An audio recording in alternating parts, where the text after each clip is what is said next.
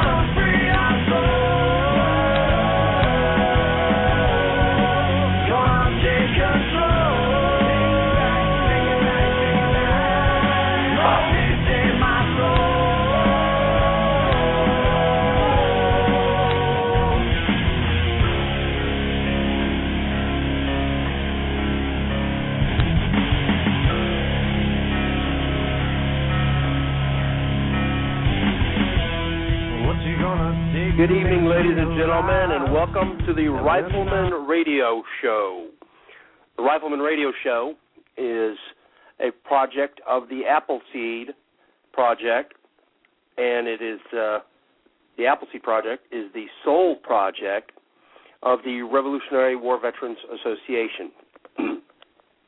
The Revolutionary War Veterans Association is dedicated to bringing you the absolute best fundamentals of rifle marksmanship program offered in the United States today. We have the absolute best program available. And the program is geared for all levels of shooters. If you just took your rifle out of the box and you're wondering now what to do with it, how to get some skills and get them really quickly, then we're the program for you. If you've been shooting for many years, there is still a lot you can learn on an Appleseed Rifle Marksmanship weekend. We've had folks, matter of fact, one of the first boot camps I went to had a competitive shooter there, Doug in VA, and he had been shooting competitively for the United States Armed Forces for 40 years, and he still learned a great deal. 40 years competitive shooting, and he still learned a great deal at an Appleseed Rifle Marksmanship event. How can you beat that? And if you're wondering how to go about finding a location or to finding out more about the event, you can go to our homepage, rwva.org, and it's a great job by our tech folks. They've done a lot of great work on the homepage, and it's looking really very nice and has a lot of information there. If you go to the homepage, there's a list of tabs across the top. You go to the second one from the left. It says Appleseed. Put your cursor on that. You'll get a drop-down menu. On the drop-down menu, select Schedule. That'll take you to a page that has, I believe it has a map of the United States on it. And then you can either click on the state where you wish to attend an event, or embedded in the text above it, there's a hot link that will take you to all of the events across the United States. All right, so click on the state where you'd like to attend an event. Take a look at the events, the dates, and where they're located. And I can tell you right now that there's a Appleseed Rifle Marksmanship event going on every weekend in the United States. Every weekend there's an event going on within a reasonable driving distance from you, all right? And when I say reasonable, I mean no more than, maybe 300 or 400 miles at the most, all right? You're going to find an event that you can attend every weekend of the year. And reasonable, of course, is a reasonable driving distance is different for different folks. If you live out in West Texas, a reasonable driving distance is certainly a great deal further than folks, say, packed together out on the East Coast. Folks out in West Texas, they'll drive to go out to dinner at night. They'll drive 120 miles because that's how far they have to go to get to a restaurant. So to them, that's a fairly reasonable distance.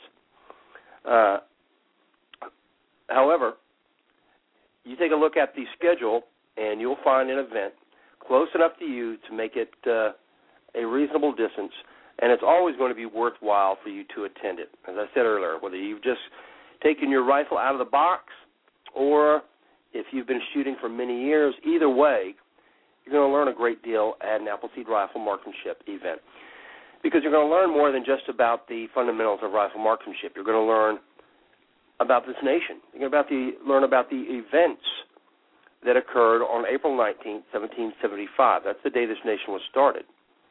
You're going to find out what happened, how it came about, why it came about, who the players were, and what they did.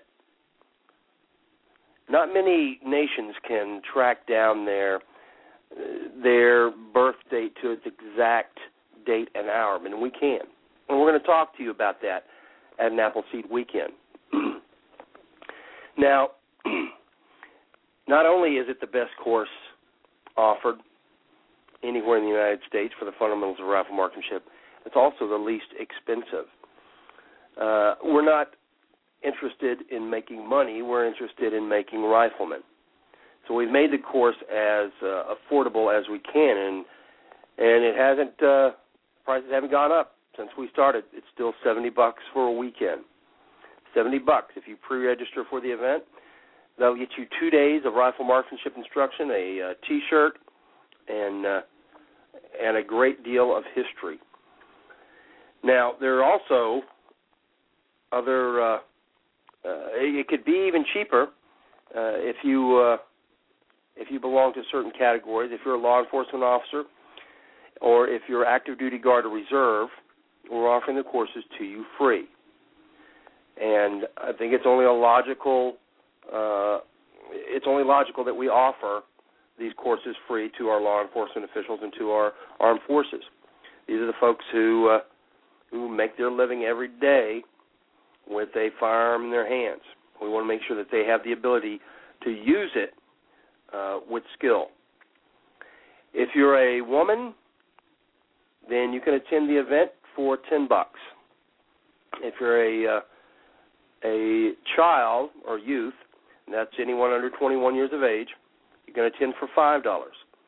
Now, obviously, $10 is a lot less than $70, which is a lot less than $250 to $500 for a weekend, which is what a lot of folks charge. So, $10 for a 2-day rifle marksmanship event for a woman, or $5 for a 2-day event for a child, is pretty affordable. And we're not doing it because women have some need to be propped up. We're doing it because we'd like for you to attend the events as families if you can. I mean, if you're the male head of the household and you want to take your family to an event, you pay for yours, and then we'll have the wife for $10 and the kids for $5.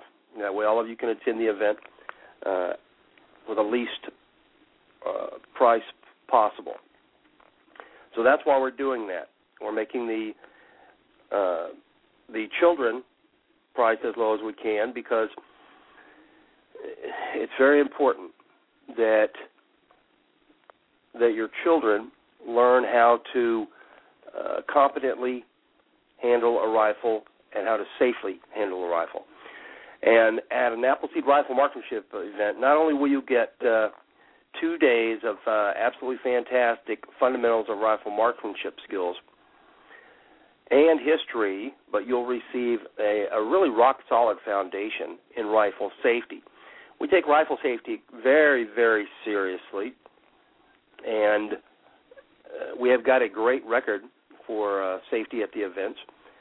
And we teach the safety in such a way that when you come away from a weekend, an Appleseed weekend, then you've got a foundation in rifle safety. You know how to handle a rifle safely, and you know how to handle yourself at a range or at an event safely. And that's very important. So you're getting a great deal of value for your dollar. All right, so when you want to find out how to go, you can go to rwva.org. That's our homepage, and you can put your cursor on the Appleseed tab at the top left. On the drop-down menu, you'll select Schedule, and that will take you to the schedule of events. Now, I've told you guys many times before, too, that when you're looking at this schedule of events, don't just think about going. Don't think about that it might be good to someday go to this course and take the course. It might be fun. And, it's something you should put on your calendar for something to do in the future. No. When you select the event, go ahead and get registered for the event right then and there. All right? There are hundreds of would have, could have, should haves in most people's lives. Don't make this another one. Make this a done deal. Find the event that you'd like to attend, and then to the right of the event that you'd like to attend are two hot tabs, two hot links. One says event information, and that'll tell you it'll give you all the information needed for that specific event on that specific date. The other one says register. Now, once you found the event you want to attend, click on that, and you can register right then and there for the event. That'll make sure that you have a place on the line, and it will let us know how many people are coming to that event. We base how many instructors we send to an event on the number of folks that are pre-registered. And I'm sure I don't have to tell you that with events going on all across the nation, it's a pretty hectic schedule to keep up, making sure that everybody has that there's enough instructors for each event, that they have plane tickets and hotel reservations or rental cars, and that we have the right amount of gear shipped out to that location, etc. So make sure that you take the couple of minutes it takes and pre-register for the event that you selected that you'd like to attend. Now, while you're on the pre-registration page, it is the Eventbrite. That's who we use for it. You can also become a member of Appleseed. You can click on the Join Appleseed or Become a Member link. And I believe it's still $20 for a one-year membership. Now, what this will do is if you go to the event and you have your paid receipt with you, and then you also bring your Appleseed membership receipt with you, then if you shoot at that event and you decide this is something I really like and I want to keep shooting until I've shot to rifleman standards, until I've shot a 2 tenere above on the AQT, then if you do not do it that weekend, and listen, folks, this is it's not something that's easy to do. I'm not going to tell you that you can't do it in one weekend, because a lot of folks do. But I'm not going to tell you that it's easy either, because it's not. It's very difficult to shoot to a 4-minute of ARC standards. All right, if you go to an event and you don't shoot to rifleman standards that day or that weekend, then you can take that receipt, the paid receipt for your for your weekend and the receipt for your Appleseed membership to the Shoot Boss and tell him that you would like to get enrolled in the Rifleman's Opportunity Program. What he'll do is he'll affix a sticker to your card that will make you a Rifleman's Opportunity member. That means that you can continue to shoot at events anywhere in the nation at no charge for 1 year or until you shoot to Rifleman standards. I mean, you can keep coming back. You can keep shooting at no charge. Now, that's about as good a deal as you're going to find anywhere in the nation. All right? So be sure and take advantage of that. All right. At the beginning of the show, we always take some time out to tell everybody thanks. The local crews, Appleseed is a great organization, and we have a very tough mission that we're trying to achieve. We're trying to get every person that we can off the couch, get them involved in their life, teach them about rifle marksmanship and about the history of this nation, and get them involved in the maintenance and the running of this nation, which is their duty. Each and every American citizen has a sacred obligation to preserve the rights and freedoms that living in this nation affords them. And we're doing our best to get every single person we can involved in this. So we have a mission that is, at times, runs us ragged. And we don't always tell everybody thanks. And there's a lot of people in this program that are working very hard. And first of all, let me just send out a blanket thanks to all of our instructors, all of the staff members, all of the IT folks, everybody involved in running the program. Thank you so much for what you do. And then for a local level, we'd like for any of you guys that would like to say thanks to any of your local crews. This is the time part of the show that we do that. You guys are welcome to call in 347-308-8790 and tell your local crews thank you for what they're doing. It's either the Shoot Boss that just ran an event, somebody that just shot to Rifleman standards on their AQT, somebody who has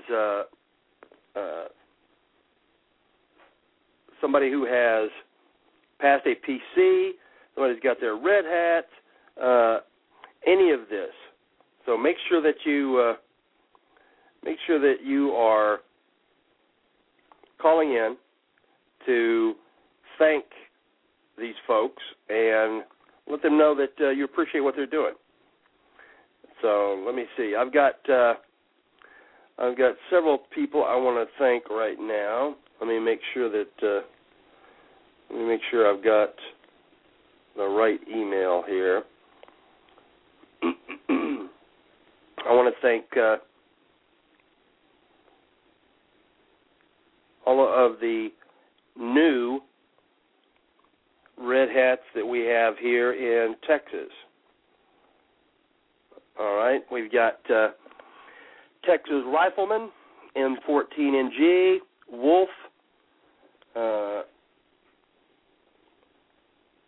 Olfart, and let's see, and then Andrew. Now, I told you guys that about Andrew at the last radio show. He was the youngest instructor here in Texas, just turned 15, just took his full instructor test and passed it, and he received his red hat. Now, we also have the rest of the guys here that passed their full instructor exam last week at Atlanta. And I want to thank Pop for working with those guys and giving them their their test, and then also thank those guys for the work that they're doing. So Wolf, M14, Texas Rifleman, Olford. Then, and you guys know now that your next job after passing your full instructor exam and getting your red hat is to go straight to the instructor schedule and get signed up. So make sure that you are, you're doing that, and you're getting yourself signed up for the events. All right, and the rest of you guys, 347-308-8790. That's for you to call in and say thank you to, and it doesn't even have to be any of the instructors or staff, all right? It could be somebody from another organization that has been helping you, or some other individual that has helped you with a shoot or a range, any of those folks. We want to thank our good friends, the DIVA organization. That's the Women Outdoors Worldwide. We'd like to thank them for all the help they give Appleseed, especially when we do the ladies-only shoots, and they fill them up really quickly. And I would like to thank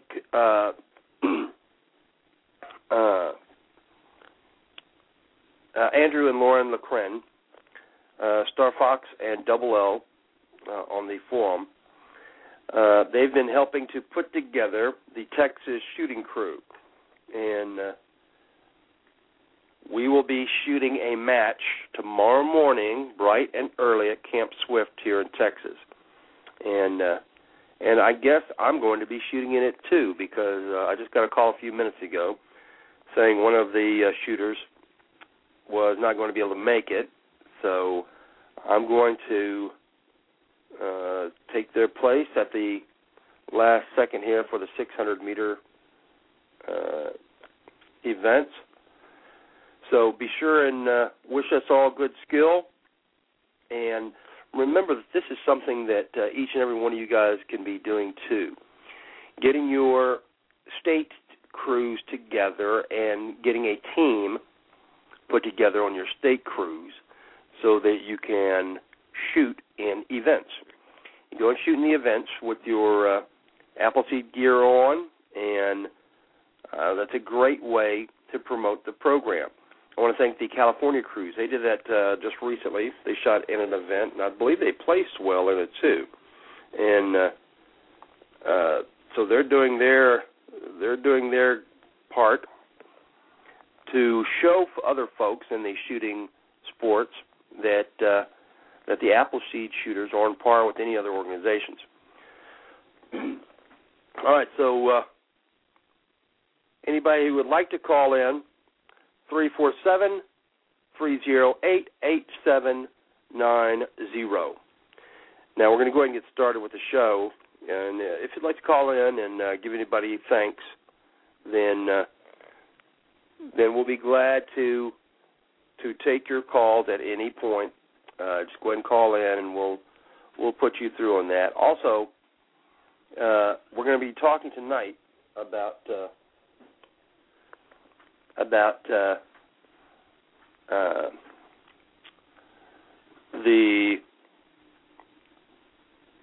techniques to keep your skills honed whenever you are not able to get to the range.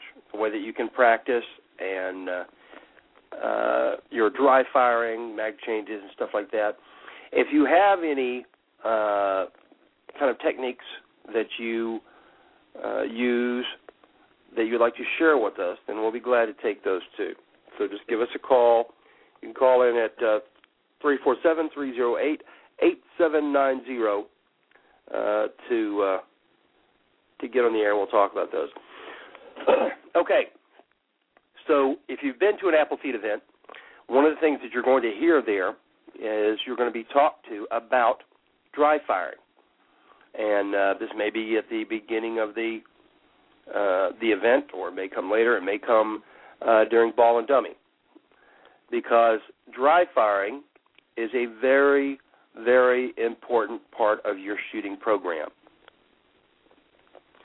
Shooting, just like any other learned skill, is can deteriorate very quickly. And if you don't use it, your skills can begin to diminish quite rapidly. When you go to the range, a lot of folks will go to the range and they will shoot, and then they get home, they put their rifle in the closet along with their shooting skills, and both of them get rusty. So what can you do to keep this from happening?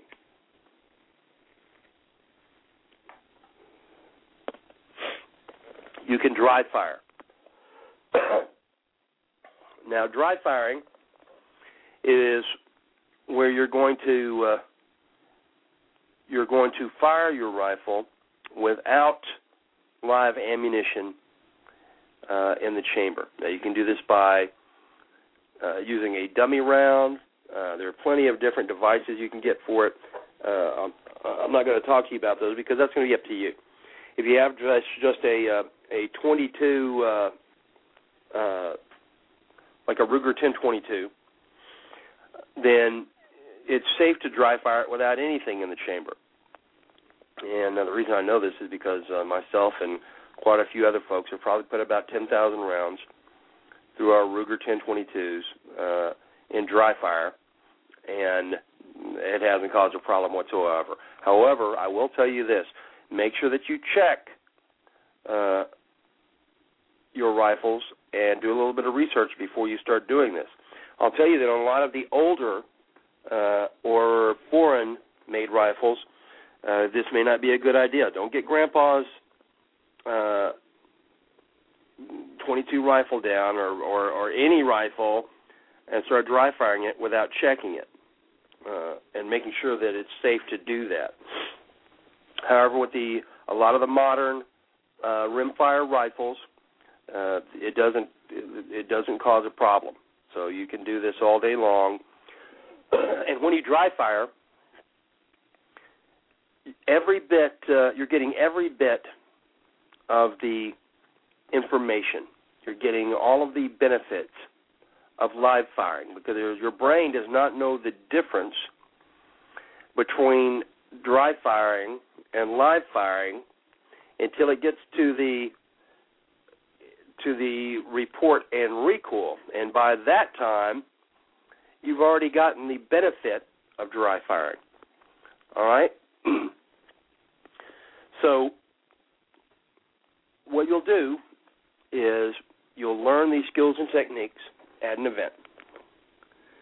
Then, when you get home, you can use dry firing to keep those skills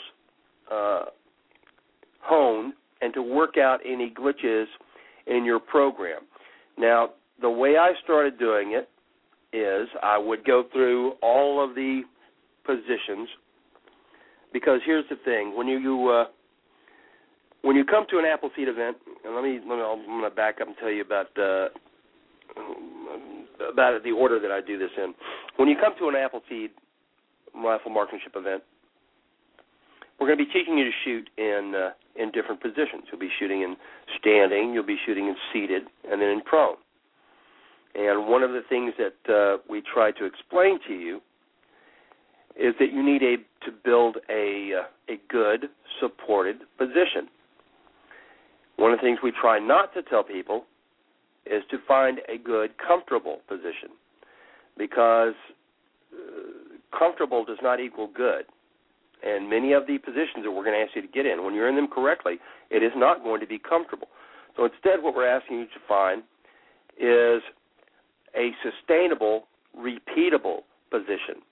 I mean, the position that you can get into, and you can sustain yourself in that position for a period of time in order to complete your course of fire, and then you can repeat it. That means you can get into that same position every time. So part of the dry firing regimen that we explain to folks is this. When we teach them the positions at an Appleseed, you can see the folks now standing. Of course, standing is usually the easiest position for every person, because everybody's shot in the standing position. It's just the position you learn to shoot in usually, and probably the position that most people have taken most of their shots in.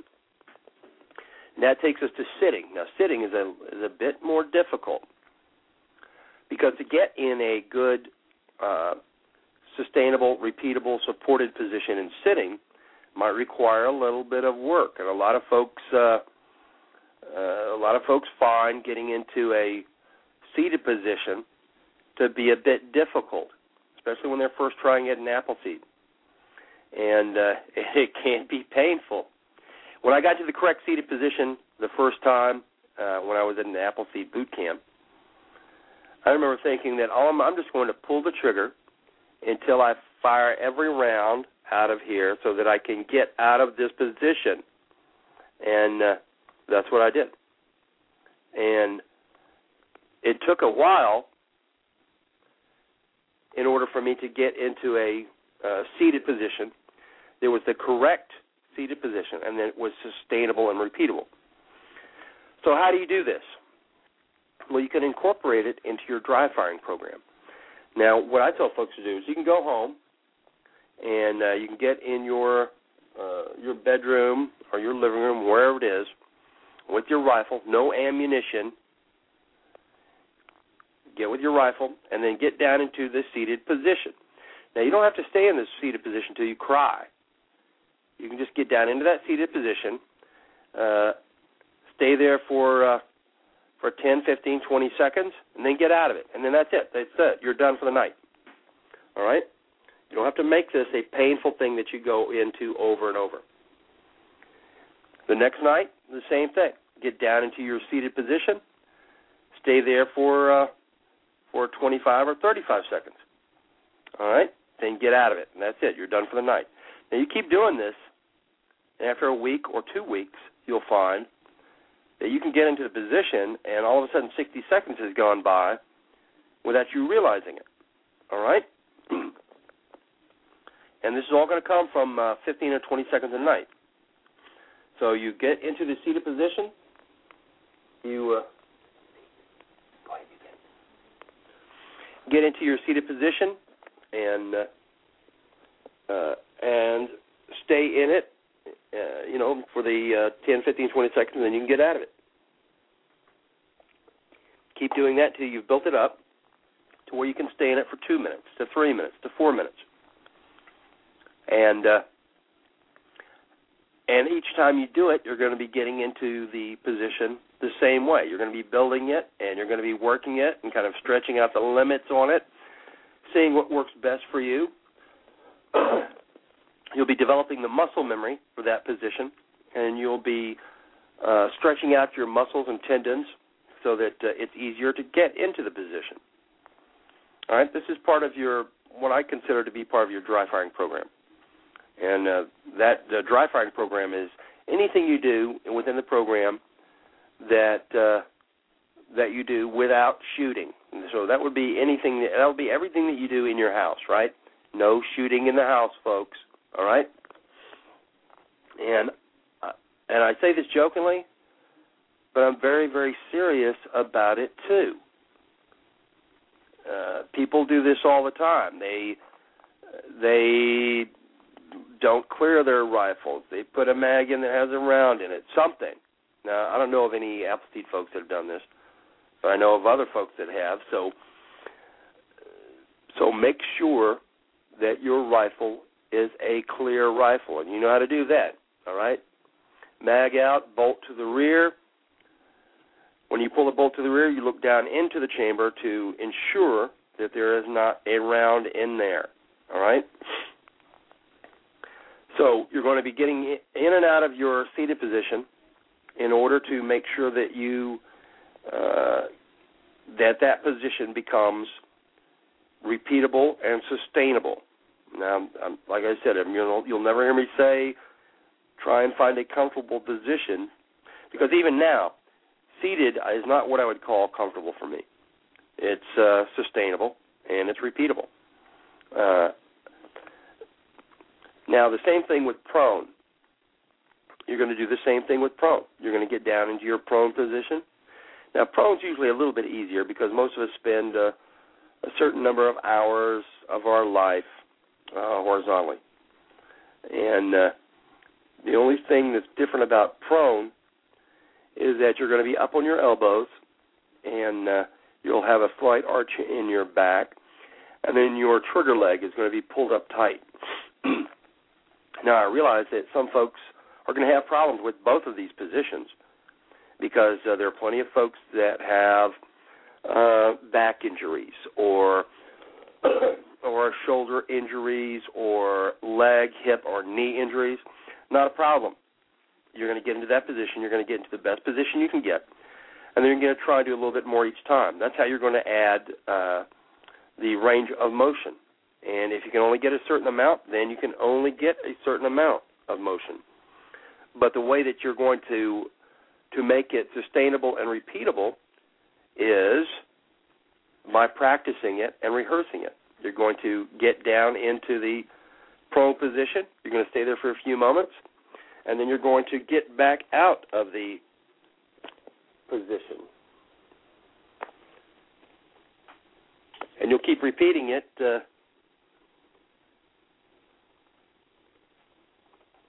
You'll keep repeating it until it becomes sustainable and repeatable. All right? Now, you can try this with the standing also, and we'll go through that in just a few minutes. But for the seated and prone, that's going to be part of your dry firing regimen. You're going to be getting into these positions, and you're going to get into them just like you do at an apple seed. What you'll do is whenever you get into your room, you're going to you'll have a target that you've already pre-selected. Now, in hotel rooms, when I stay in hotel rooms and stuff, I just use the ground receptacle on an electric plug there on the wall. You know, it's fairly low on the ground, and it's a nice, small, tiny circle. And what I'm talking about is when you have the electrical plugs, you've got the two slots, and then down immediately below it, you have the ground receptacle. So you got the two slots and then the round hole. I use the round hole on the bottom of the double electric plugs, and that's usually my target. So what I do, just like as when I'm at the apple seed, I'll start facing that target, and then I'll orient myself approximately between 25 and 40 degrees to my strong side. All right? Then I'll get down into the position, and then I'll either stay there for the 2 or 3 seconds that I can stay there.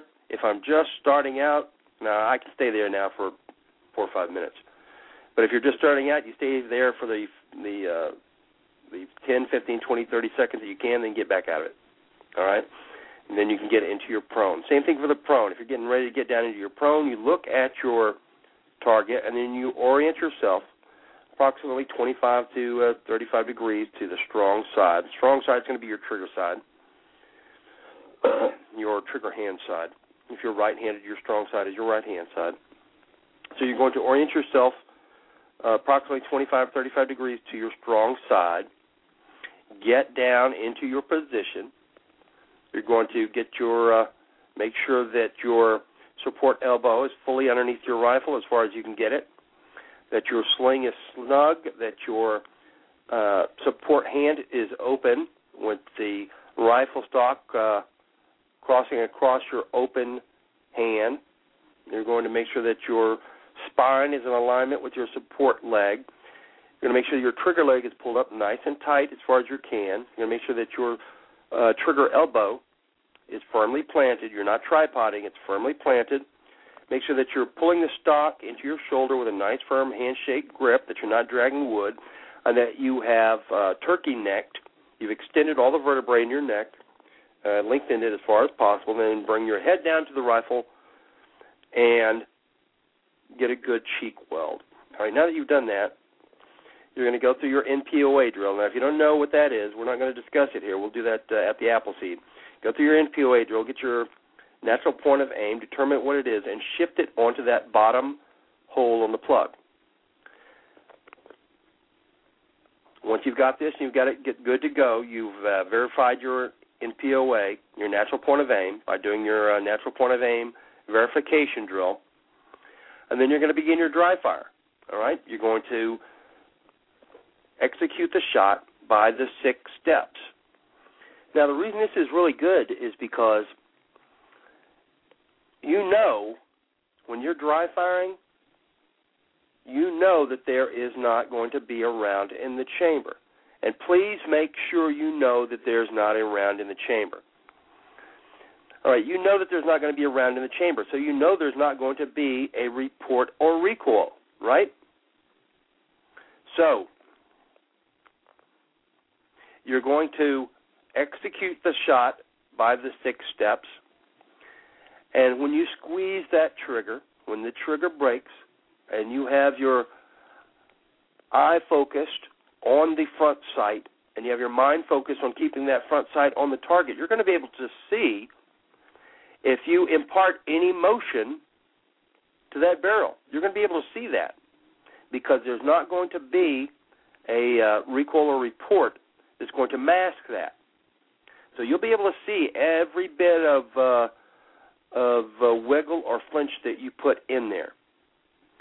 So you keep doing that. You do it over and over and over with your dry firing. Now, I say over and over and over. You don't have to do it until you get yourself sick of it, all right? Do 10 rounds. Do 15 rounds the first time you get down there, all right? And then get up. And that's it for the evening. The next night, you fire a half box, fire 25. Dry fires.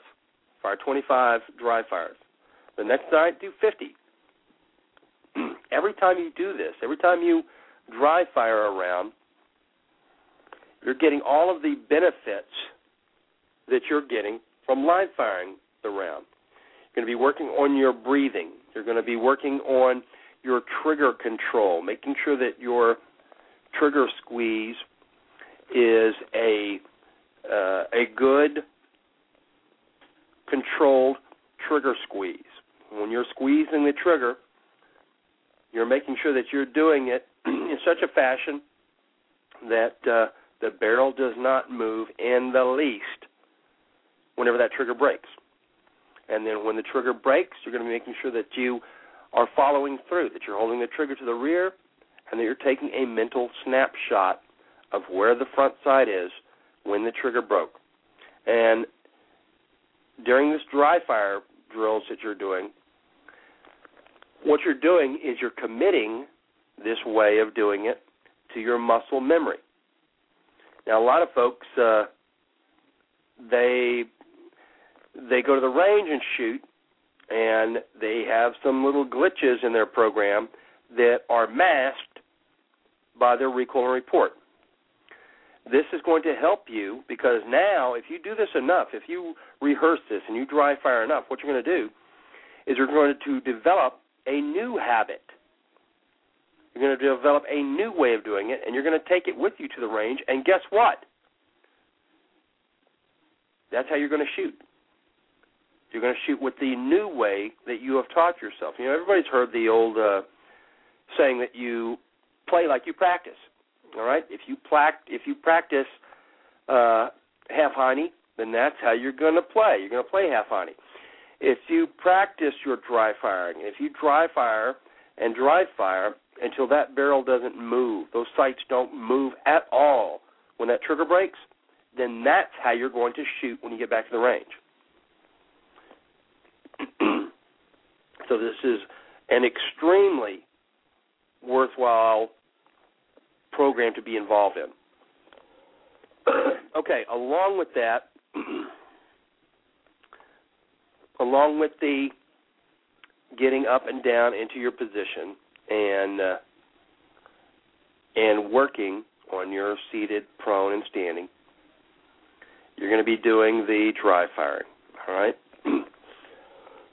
Now, along with that, what I'd like for you to do is to start teaching yourself how to tactically breathe.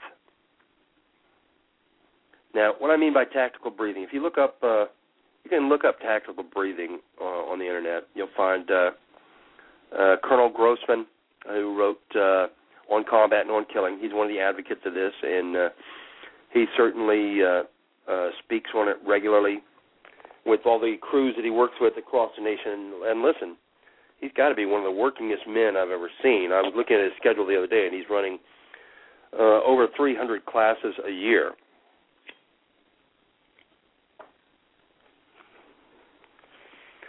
Tactical breathing, and this isn't a new thing. This is something that people have been doing for thousands, tens of thousands of years. If you're working with a martial arts program, then that's one of the things that they have you doing. It's part of your breathing program.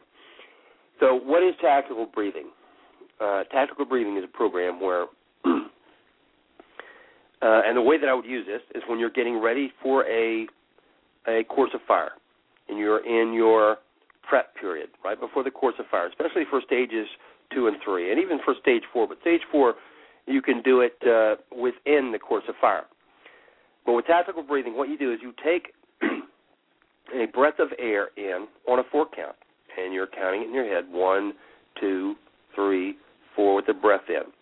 Once the breath is, you've taken it in, then you're holding it for a 4 count, 1, 2, 3, 4. Now you're going to exhale on a 4 count, 1, 2, 3, 4. Now you're going to have a 4 count after the exhale, 1, 2, 3, 4. And you're going to repeat this 2 times, maybe 3 times, in some cases 4 times.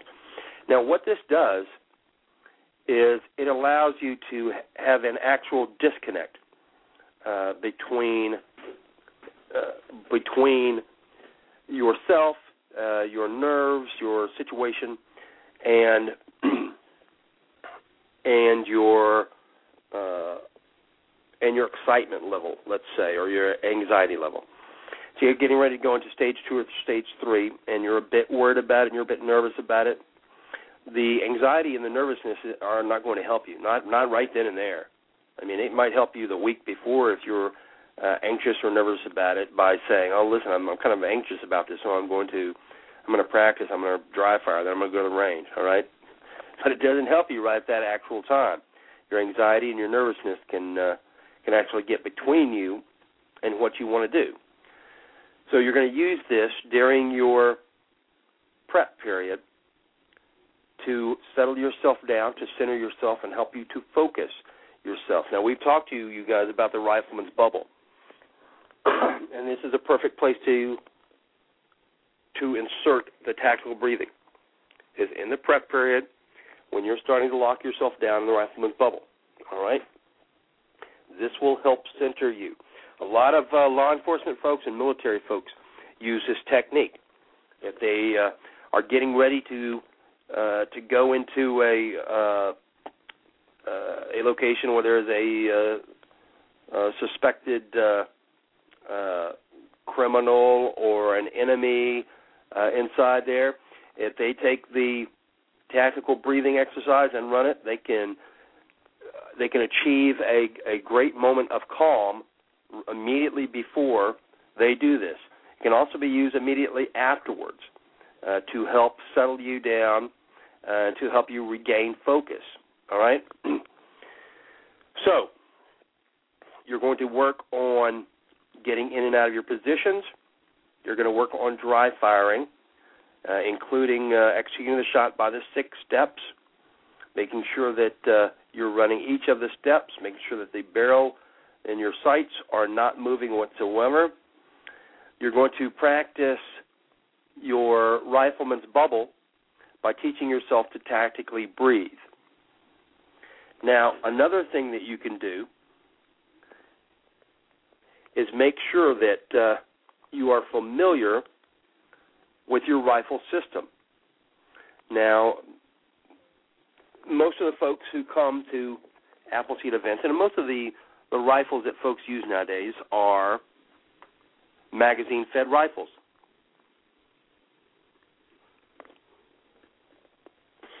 Even if it's not, even if it's a tube-fed, it doesn't matter.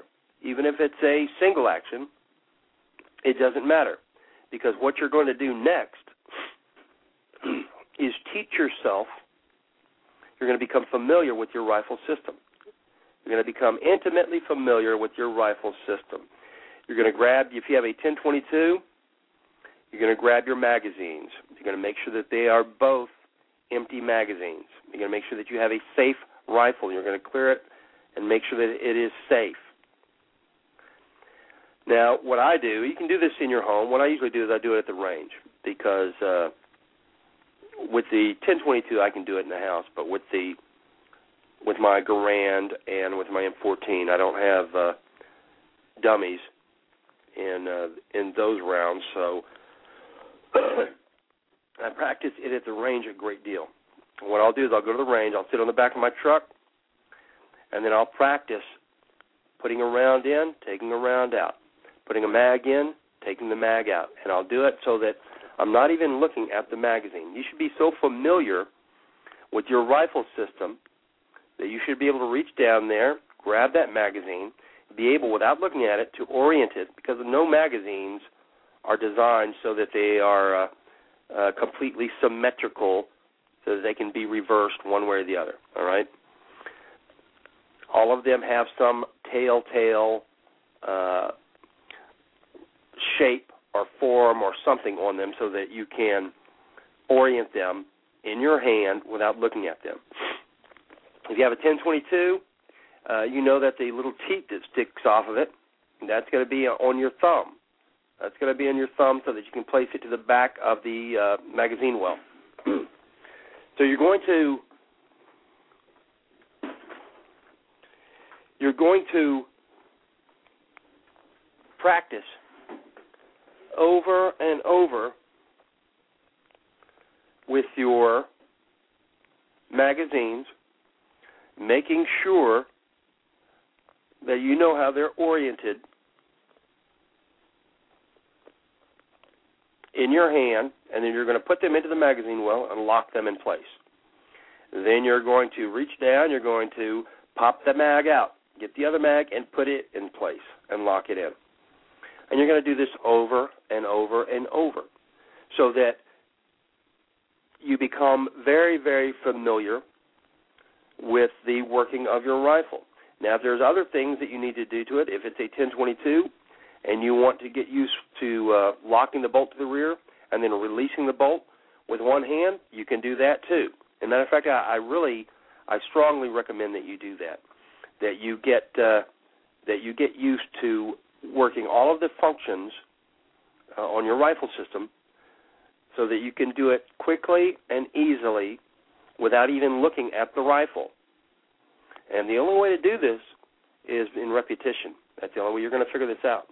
A lot of 10-22s have their own little hinky things about them, and if yours has a little hink in it, then then you're going to be doomed until you get it down. And the only way to get it down is through repetition. Now, and you can do this with all your rifles, all right? If you have a single shot, you can do the same thing. Now, once again, if you don't have some dummies and you haven't made absolutely sure that they are dummies by making sure that they're either plastic or that they're marked or something that you can tell, and you've taken all the rest of the ammunition out of the room, then don't do this in your house. Do it at the range if need be. But you can sit there, you can open the breech, you can put a round in, you can close a breech, you can open the breech, you can put a round in, you can close a breech, and you can do it over and over and over until you can do it in the dark, until you can do it without even thinking about it. You should be doing this on each of your rifle systems to make sure that you are very familiar with them. You need to know what the magazine feels like when you pick it up. You need to know how it needs to be oriented to the rifle. You need to get used, if you have an M1 Garand, you need to get used on how to put the end blocks in and close the bolt, how to put them in and close the bolt without stripping around, how to put single or less than 8 rounds in an end block and closing the bolt on it. So the only way you're going to do this is by practicing it. The only way that you're going to get familiar with this and have it go smoothly is to practice it. And it doesn't take a lot of time, all right? You can sit there and spend 5 minutes on it, 10 minutes on it, 3 times an evening. At the end of the week, you've got 30 minutes that you've been doing it. Now, you do that for a month, and you have 2 hours of it, which is, if you look at the actual number of times that you change a mag or put a round into a rifle, etc., during the natural course of your trip to the range and stuff, you may have done 6 months of rehearsals in that 1 month. You may have done a year's worth in that 1 month of rehearsing it. You have to get this committed to muscle memory in order to make it nice and smooth. Be able to do it without thinking. Be able to do it in the dark. Be able to do it with a blindfold on. And the reason is, and when I'm telling you to rehearse your magazine changes, I know a lot of people talk about gaming the AQT and stuff like that. This has nothing to do with that. We're not talking about gaming the AQT, all right? What we're talking about is learning how to feed your rifle. I don't care what size mag you have. You could have a mega beta mag. I don't know that there is such a thing. But say you had one, and you had a mega beta mag, and it had 800 rounds in it, all right? Well, when you get to round 799, you better be familiar with how to change your mega beta mag. Because if you're not, then what good was it? This isn't gaming. This is becoming familiar with your rifle system. No matter how many rounds you can put in it, at some point, it's going to run dry. And you'll have to put in a new mag. You'll have to put in another round. And you better know how to do this. When you're asked to do things under stress, like when you're shooting stage 2 and stage 3 of the AQT, there's the stress of a timed course of fire, along with multiple targets and everything else. The last thing you need to be doing is fumbling your magazine, all right? And the way to make sure you're not fumbling it is by rehearsing your magazine changes. And I'm very adamant about it. Make sure that you are rehearsing your magazine changes and getting used to making the mag changes without looking at them. All right, and even if you're doing an M1 Garand, you can put the end block in, and then you can pop the block release, and it'll shoot the whole end block out, and you can do it again, and then you can pop it out. You can do it again, and you can get good enough at it that you can put it in, shut the bolt without stripping off a round, lock the bolt to the rear, press the release, and catch it in your hand. You can put the rounds in your SKS by taking them off the stripper, shooting the 10 rounds off the stripper clip into the magazine there, and then you can work the bolt 10 times and strip them all out. You can take your M14, and if you guys have the M14s, it takes a little bit of practice because you've got to put the mag in so it catches up at the front, and then rock it into place and lock it. All right. If you don't rock it into place and lock it, then when you let go of the mag and put the rifle to your shoulder, and it just kind of falls back out. So make sure that you are becoming familiar with all of the rifle systems that you're using. I see the folks in the chat room are talking about the crickets. And Techris says, crickets are wicked accurate, light, small, balanced nicely, and a ton of fun. They are, and I bought my daughter one. They're actually very safe rifles to have, too, because they make them now with a key lock and everything else.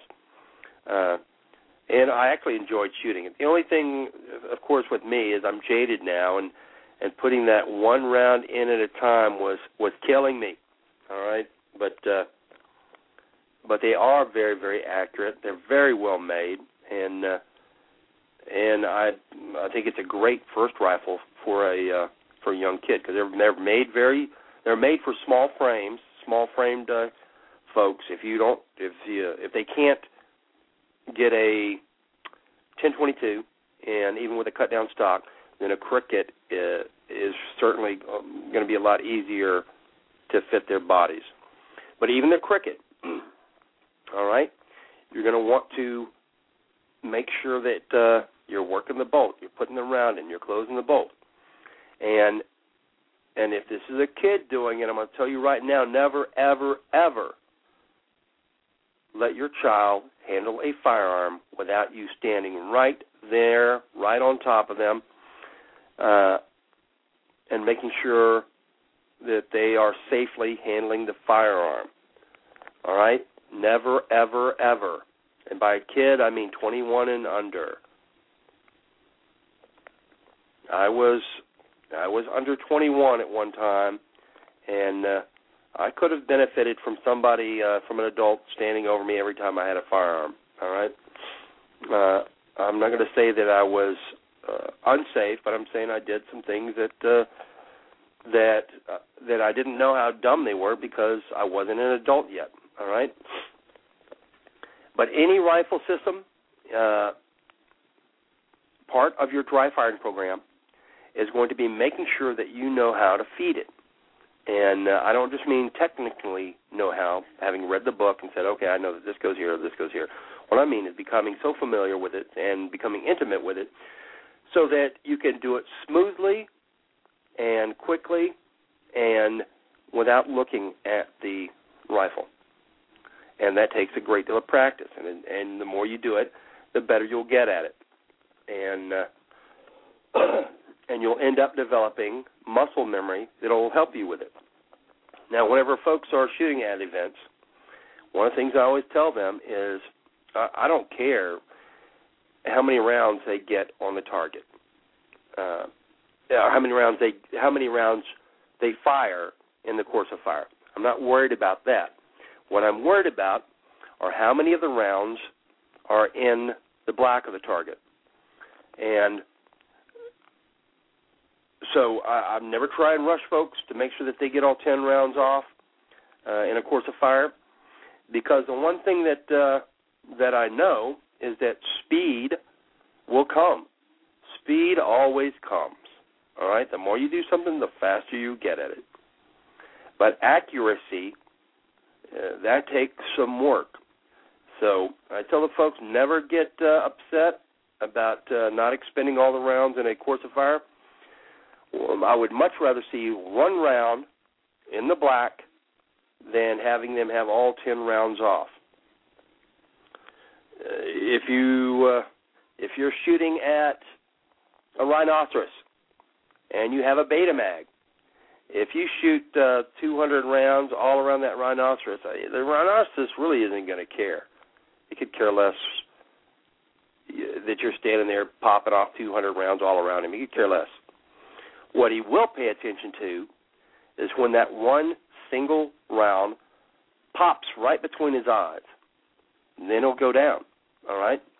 So I would much rather have the one round in the black than 10 rounds all around the target like a shotgun. Speed will come. The same thing with working your rifle platform, changing your mags, etc. Speed will come. The more you do it, the faster you'll get, so that you can eliminate the magazine changes as a problem during some of the magazine change courses of fire. Because if changing your mag during a course of fire is no different, or if it presents no more of an impact than changing your natural point of aim, if you got it down to that, then you've got it down. All right. Let's see. We've got a caller here. Area code 760-500. You're on the air. 760-500. You're on the air. Well, hello, Scout. Hey, who's this? Oh, this is Justin. Justin. Well, hey, Justin, welcome to the show. What do you got? Oh, I didn't have anything. I was just sitting here listening, and the next thing I know, you're saying my number. Uh-huh. All right. So I figured I wouldn't be rude, and I would just at least say hello. Oh, well, that's very kind of you. Well, listen, you've been listening to what we've been talking about, right? You know what? I just got back on in the last 5 minutes. Okay, well, I'll bring up the speed real quick. We were talking about accuracy. We're talking about dry firing, the things that you can do to keep your skills honed when you can't make the rain. So, do you have any tricks of the trade that you use when you're at home to keep your skills up to date? Well, you know what? Probably everyone else says this, but I like to sit at the end of my hall, and I like to look down the hall, and I like to look at the ground wire of the little ground wire plug of the plug on the back side of the wall, and kind of dry practice on that. Right. And then as far as I was listening to you talk about magazine changes and speed comes in time. That's definitely not something you have to do at the range. That's definitely something you can just put a magazine in, take it out, put the next magazine in, and just rotate 2 magazines until your hands fall off, and by then you pretty much got it. Right, and I do that. With all of my firearms. All right, I do it with my rifles. I do it with all the different rifles. I do it with my shotguns. I do it with all of my pistols. I make sure that I know what the magazine feels like when it's oriented correctly to go into the mag well, and then I put it in. And I do this with empty magazines and a safe firearm when I'm at the house. And then if I have a rifle that it's a little bit harder to do, or that I don't have the dummies for, like with the M1 Garand, what I'll do is during my course of shooting is I'll do it down at the range, and I'll either be sitting on the back of my truck or I'll just have a chair sitting there, and I'll just be putting in blocks in, full in blocks or partial in blocks or single rounds, etc., and then popping them back out. And this is all part of your dry firing program, the things that you can do at home to make sure that you are keeping your skills honed. Because what I was talking about at the beginning of the program is that nobody makes it to the range as much as they would like to, except for, I can't remember the guy's name. You know, the speed shooter? That's all he does every single day. He shoots every single day. So he goes to the range, I guess, as much as he wants to. But he's the exception. Everybody else doesn't go as often as they would like. And shooting is a perishable skill. So there are different things that you can do to try and make sure that you're keeping your skills honed and that you're working on mastering the skills. And I talked about getting into your positions, getting into the different positions that you shoot in.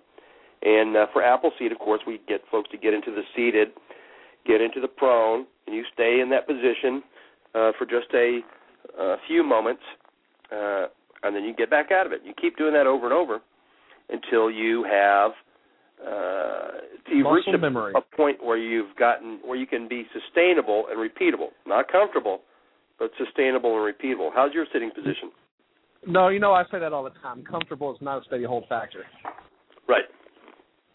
Right, and here's why. Because if it's not just something that we don't want people to say. It's because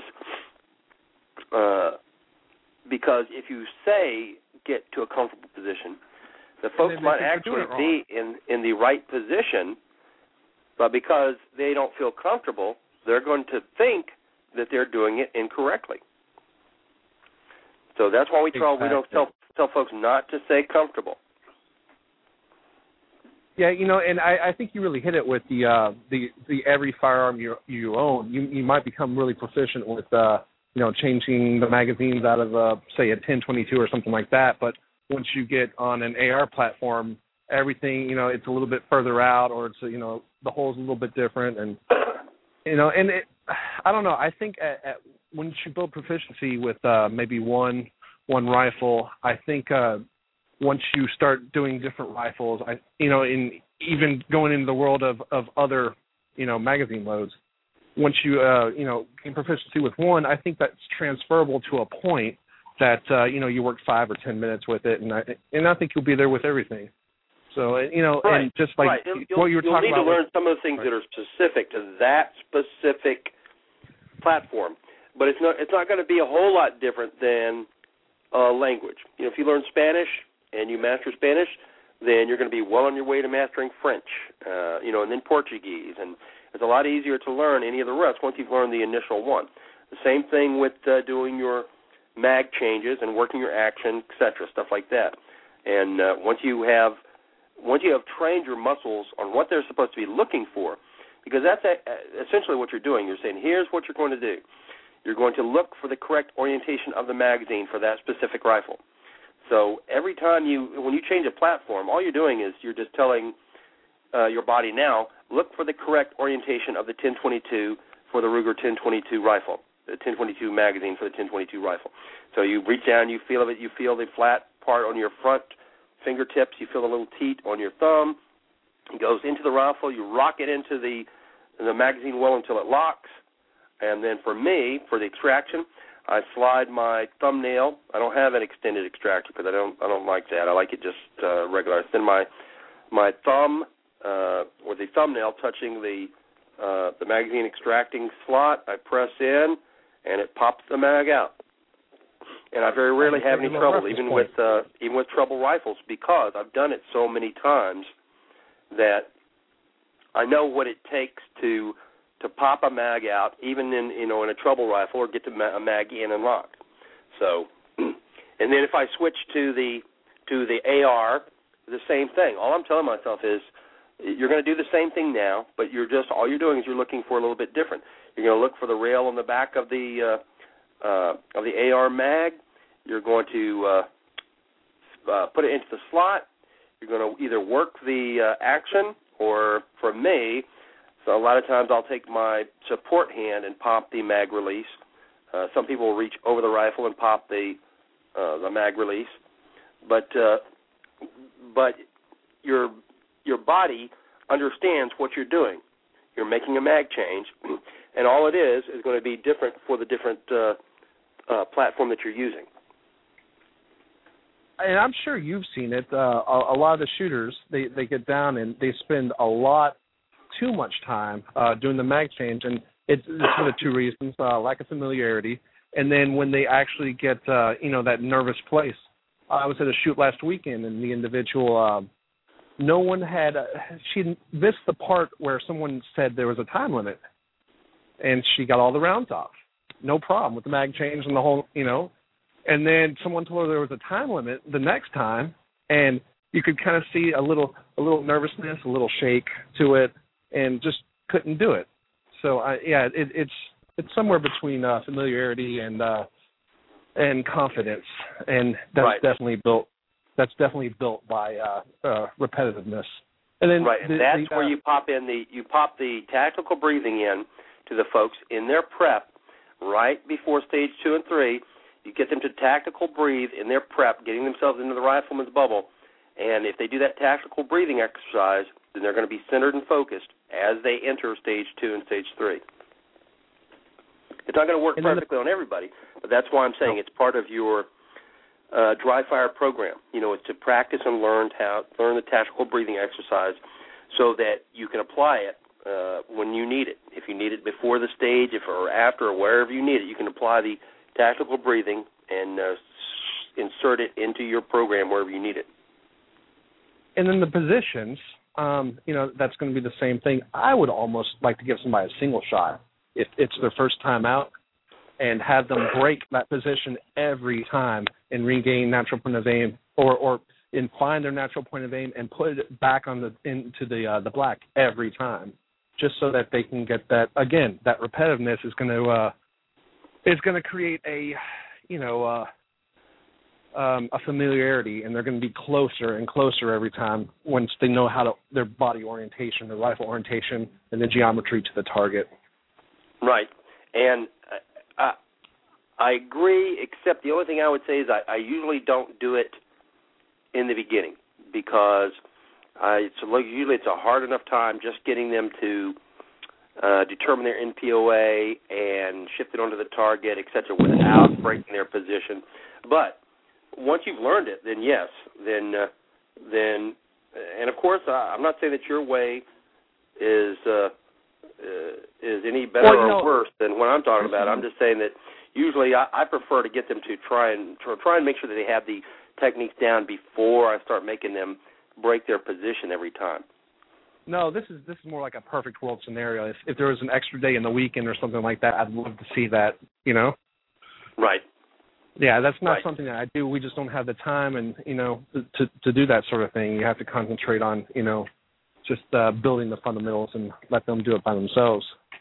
No, if you're right. If there was if you could just have somebody get down into position with a lever action or a bolt action or something like that, or a single action rifle, a single shot rifle, then yeah, once they have learned how to do that, break their position every time and get back and bring their natural point of aim back on the target, then that's certainly going to teach them. If they can keep their group together every time after they break their position, then that definitely is an indication that they understand what natural point of aim and how to shift it onto your target is.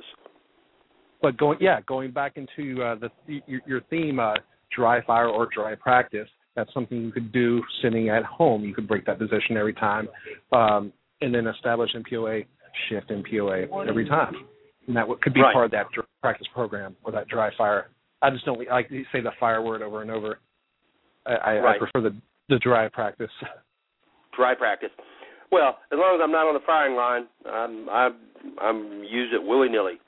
But the other thing that I'll talk about real quick, too, is whenever you are in stage 2, stage 3, 1, 4, whatever, once again, I know that a lot of people would like to say or sometimes confuse what I'm about to tell you with gaming, but I don't consider it gaming, and that is pre-placing your mags, all right? Because here's the thing. Wherever you are, whatever you're shooting, when your rifle runs dry, you're going to need another magazine, and you're going to need to get it in the easiest possible way without breaking your position, right? It doesn't matter what you're shooting. You're always, at some point, you squeeze that trigger enough times, you're going to run dry. You're going to have to put in another mag.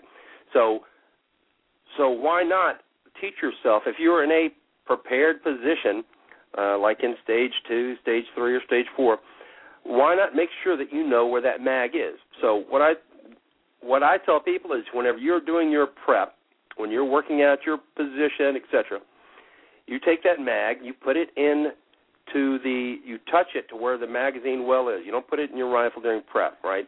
That's one of the safety rules. Do not load until given the load command. But you take the mag and you hold it to where your magazine well is with your firing elbow planted just like you would when you're ready to fire. Then you take the mag without moving your elbow or anything else, and you put it back on the ground with it oriented in the right position. Okay? Yeah, building the nest.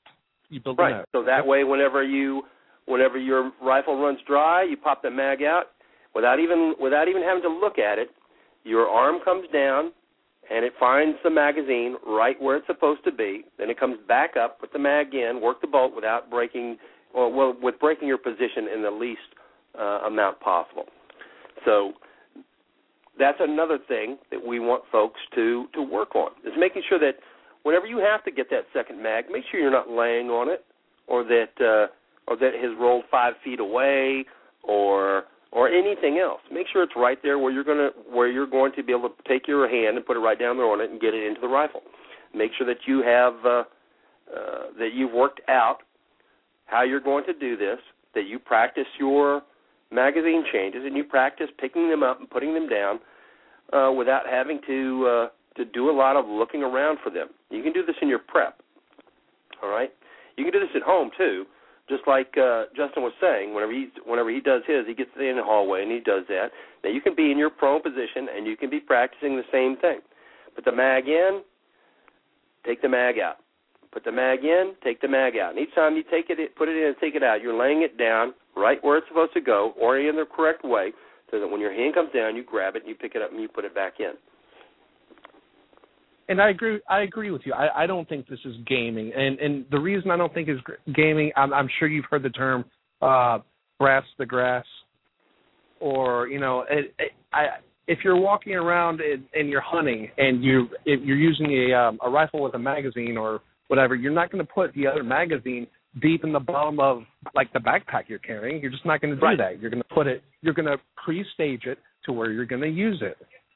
So all you're doing by teaching, putting your magazine where it goes is you're teaching them, regardless of if they're hunting or if they're target shooting, it doesn't matter where they are, that you're going to put your magazine somewhere you can get to it, and not only where you can get to it, but the magazine is in such a familiar way that there's muscle memory. As soon as you touch it, you already know which direction the magazine is pointing, which direction the bullets in the magazine are pointing, and then that way you can just get it right back in. Nice fluid motion. Right.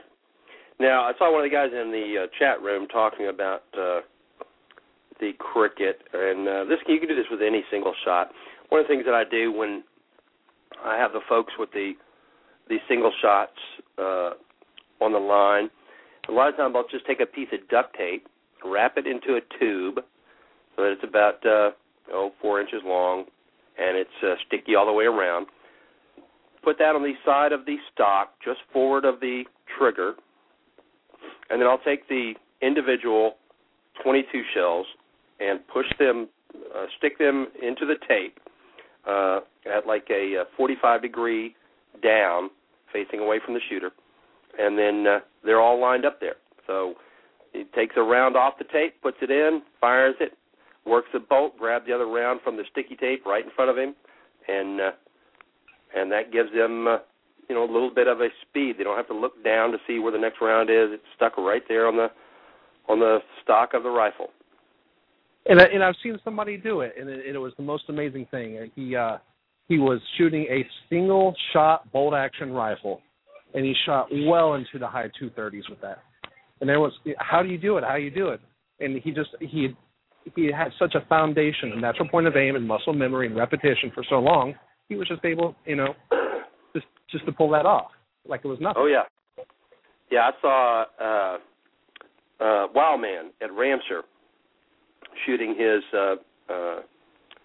1903, and he certainly had the technique down, too, and he could certainly finish all the stages with time to spare and do it in period costume, too. So... So you can do it, but the only way you're going to do it is by making sure that you understand your rifle system, and then by rehearsing it and practicing it. And once again, let me get my disclaimer in. This isn't, you're not gaming. You're teaching yourself how to run your particular platform. You're teaching yourself how to run your rifle.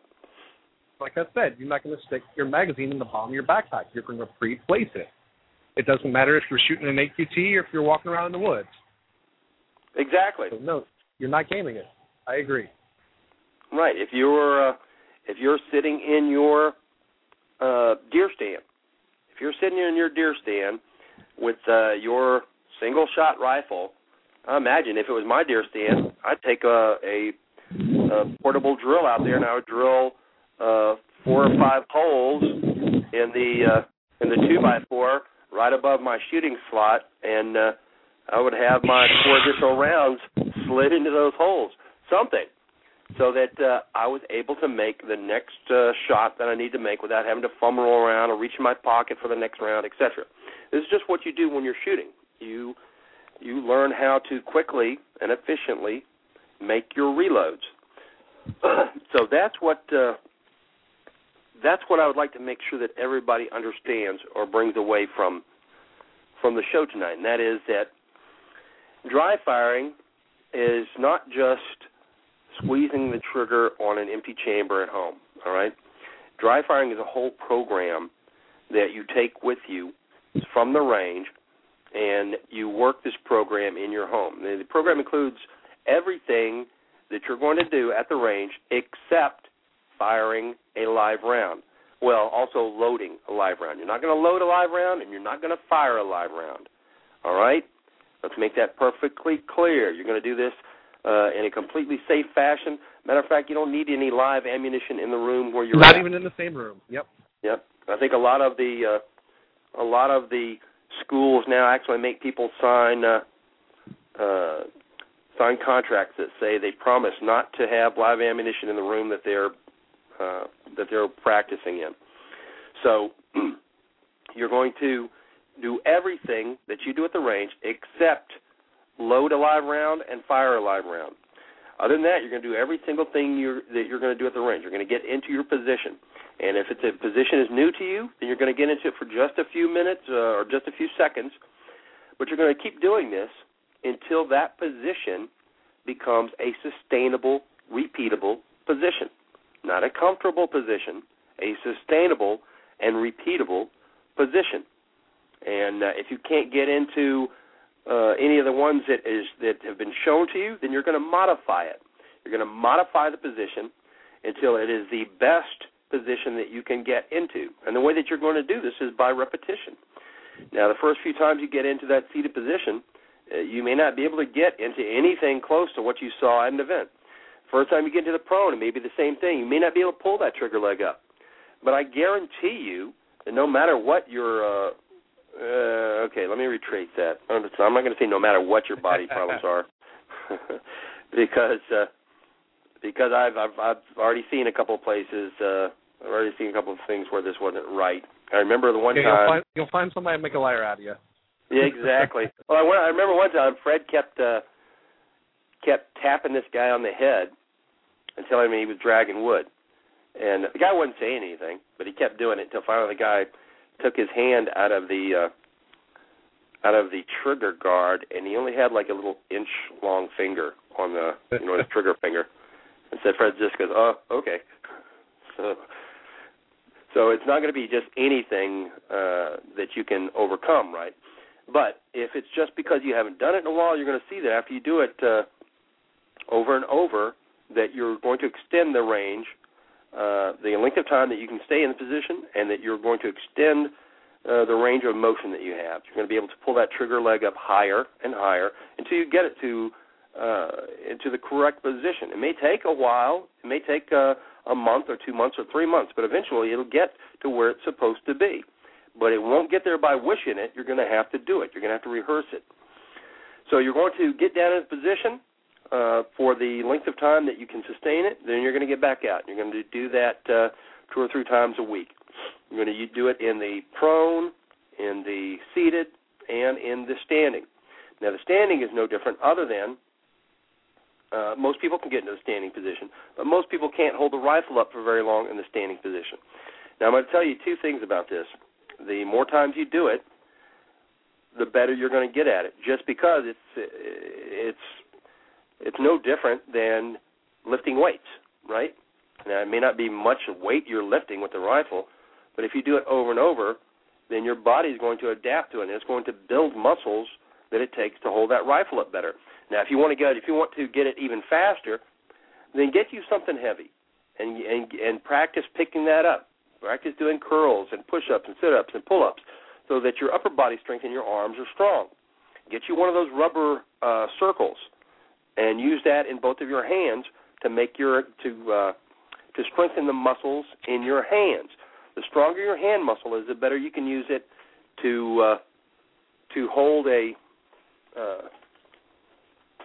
have a firm grip on your rifle, and to be able to control your trigger squeeze. If you're having to really put a lot of oomph into that hand and into that trigger finger to get it to firmly pull to the rear, that means that trigger finger is not as strong as you need it to be, all right? Do something about that. You can do isometric exercises just sitting there right now at your desk. You can take your hand and curl your trigger finger around your thumb, and then pull away, and then pull it back. Do that over and over until that trigger finger has become muscular enough now that you can control your trigger squeeze. If you have a strong trigger finger, you can control your trigger squeeze. It's no different than if you were just using your thumb and your finger to try and squeeze an egg until it broke.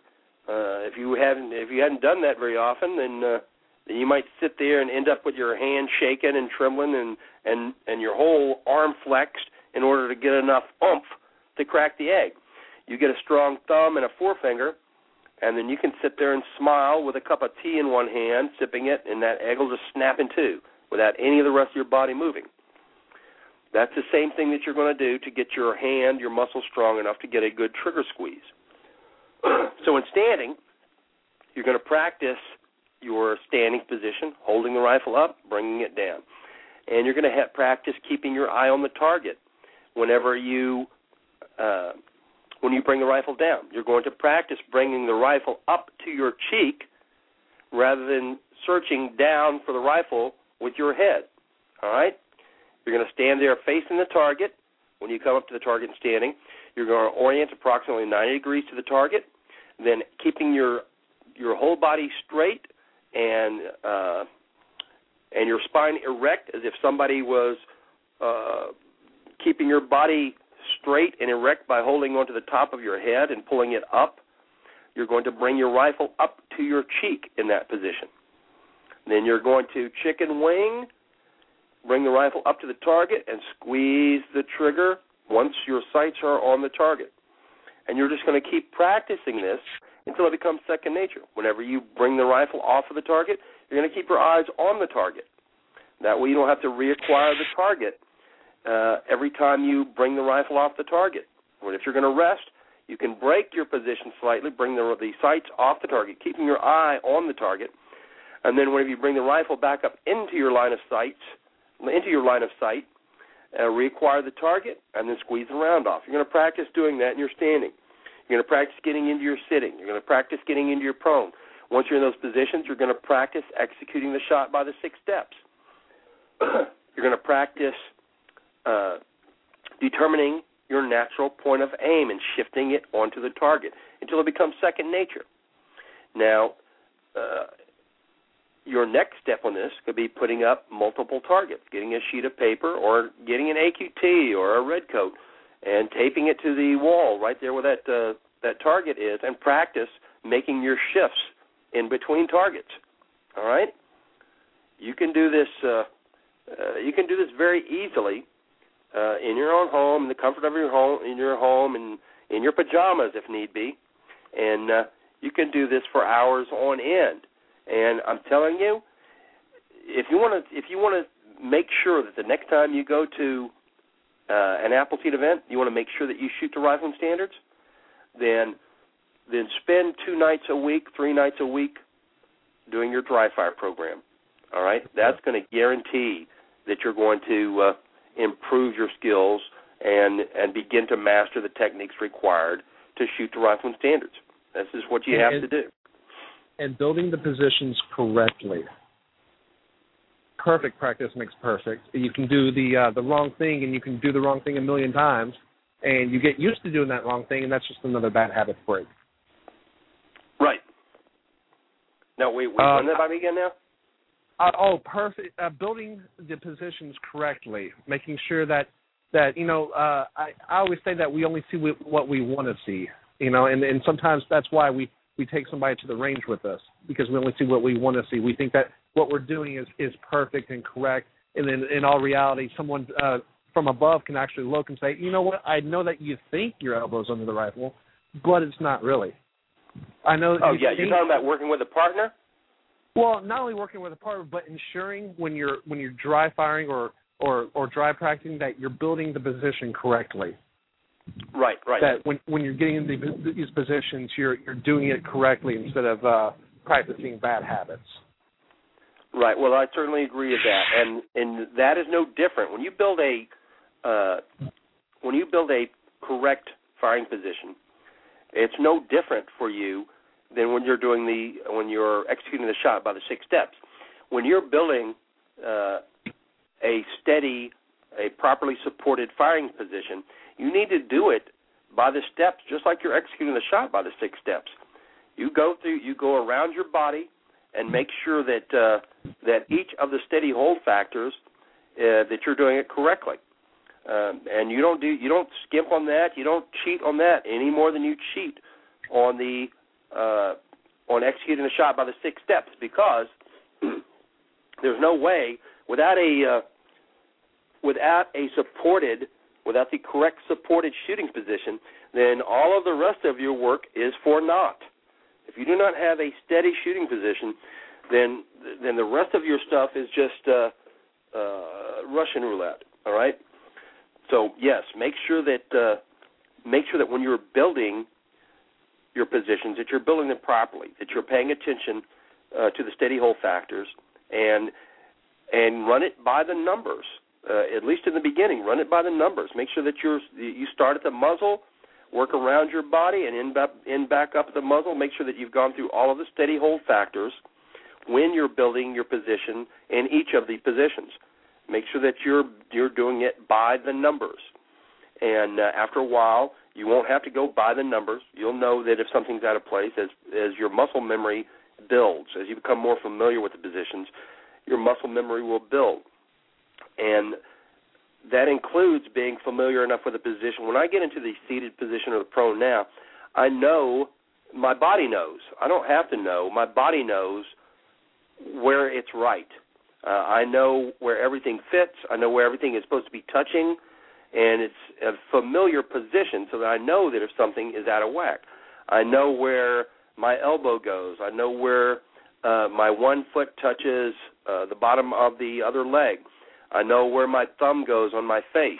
I know where my cheek goes on my rifle. I know where my hand goes on the stock. You do this enough, and that becomes familiar territory, and you get muscle memory of it.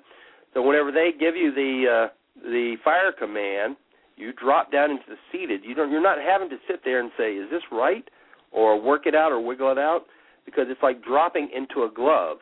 There's no place to go but into the right position, because it's part of your muscle memory. That's the whole thing about rehearsing and practicing, But yes, as you're building it, you need to make sure that you are building it by the numbers. A buddy of mine likes to tell a story about a champion match shooter, and he's won the match, and he's shot a near perfect score. And they ask him, did you know you were going to win? And he says, yes. And they say, well, how did you know that? He says, well, the night before, I was in the hotel room, and I practiced the entire match, and I did it perfect then, too. Well, you brought up an excellent point, which is something I meant to say in the beginning, and I lost it in my train of thought, all right? But whenever I'm talking to folks about their prep, when I'm explaining what the prep is for and why they have it, that's it exactly.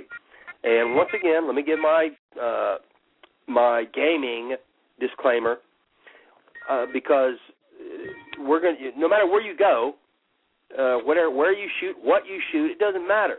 All right, you're always going to have different things you're going to have to do to make the shot. I don't care if you're sitting in your deer stand and you see 3 hogs and you go, okay, I want to get all 3. So here's what I'm going to do. I'm going to start on the far left one. I'm going to pop him. I'm going to shift to the middle one, pop that one, and I'm going to go to the third on the far right. I'm going to pop that one. I'm going to do it really quick before they can figure out what's going on. All right, so then you sit down and you start working through it and you rehearse that. That's the same thing that you're going to be doing for your prep. I tell folks, don't waste your prep period. Your prep period is for you to rehearse what you're going to do so that you're not having to try and figure out, what do I do next? What do I do next? You are going to rehearse the whole thing. If you're in stage 2, you're going to drop down into the seated. You're going to build a steady, supported position in your seated position. You're going to reach forward. You're going to take the safety off.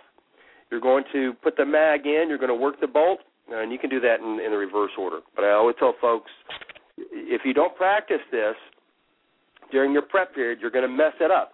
In stage 2, we don't transition with a loaded rifle. So you're going to have to put a mag in. You have to work the bolt and take the safety off. If you don't practice that, if you leave any one of those out, then you're going to be sitting there squeezing the trigger and nothing's going to happen, and the clock is going to continue to tick. So you have to rehearse so that you know what you're going to do. You're going to drop down into your seated position. You're going to get the correct position. You're going to put the mag in. You're going to work the bolt. You're going to take the safety off. Then you're going to get your natural point of aim. You're going to shift it on the target, and you're going to begin your course of fire. You're going to fire 2 rounds, because don't try and get a third round out of a 2-round mag. Once again, you're going to be sitting there squeezing on that trigger, and nothing's going to happen, and the clock is going to tick.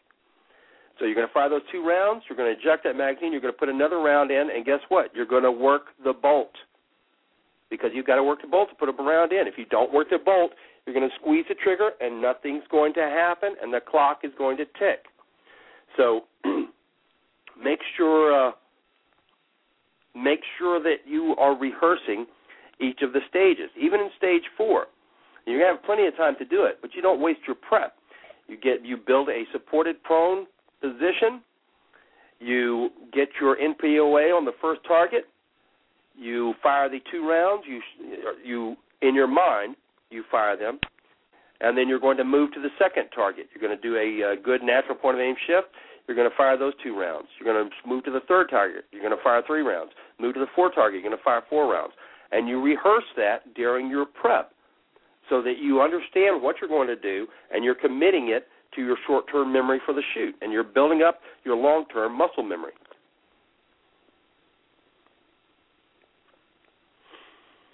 All right. Yeah. Go ahead. Go ahead, Justin. Oh, no, I was going to say, and exactly, that's perfect practice, doing it exactly the same way you would do it every time. And when you're on the range, for every live shot you're firing at least 1 practice shot. And when you're at home, you're obviously not firing live shots. So, in all reality, you should probably have, 10 or 20 to 1 every time you actually fire 1 round. You should have 20 exactly. practices. And let me reiterate what Justin just said, which is do not shoot live ammunition in your home, okay? I don't want anybody to think that in any way we ever said shoot a hole in your house, because that's not what we're saying. We're saying just the opposite. No. Make sure that you are starting with no ammunition in the room. Make sure that you check every magazine 3 or 4 times. If you've got a partner in there, hand the rifle to them. And let them ensure that there is not a round in the chamber and that all the magazines are empty. Then check theirs, all right? And then begin your dry fire program. But everyone has that. Oh, go ahead. Go ahead. Everyone has that tendency once they get on the range. Just, I'm on the range. I've got live. I can finally do some live fire. Here I go. And they forget to do their dry fire, their dry practice. It should be 1-to-1. 1 practice shot for every real shot. Right. It should be 1-to-1 as long as that first initial dry fire that you round that you fired was correct. If you squeeze that first round, that dry fire round off, and that sight moves, then you don't fire a live round. You fire another dry fire, and if it moves again, then you fire another dry fire. Once the sight stops moving, once you've squeezed that trigger and the sight didn't move a bit, it stayed on the target the whole time. Now you put a live round in and fire the live round.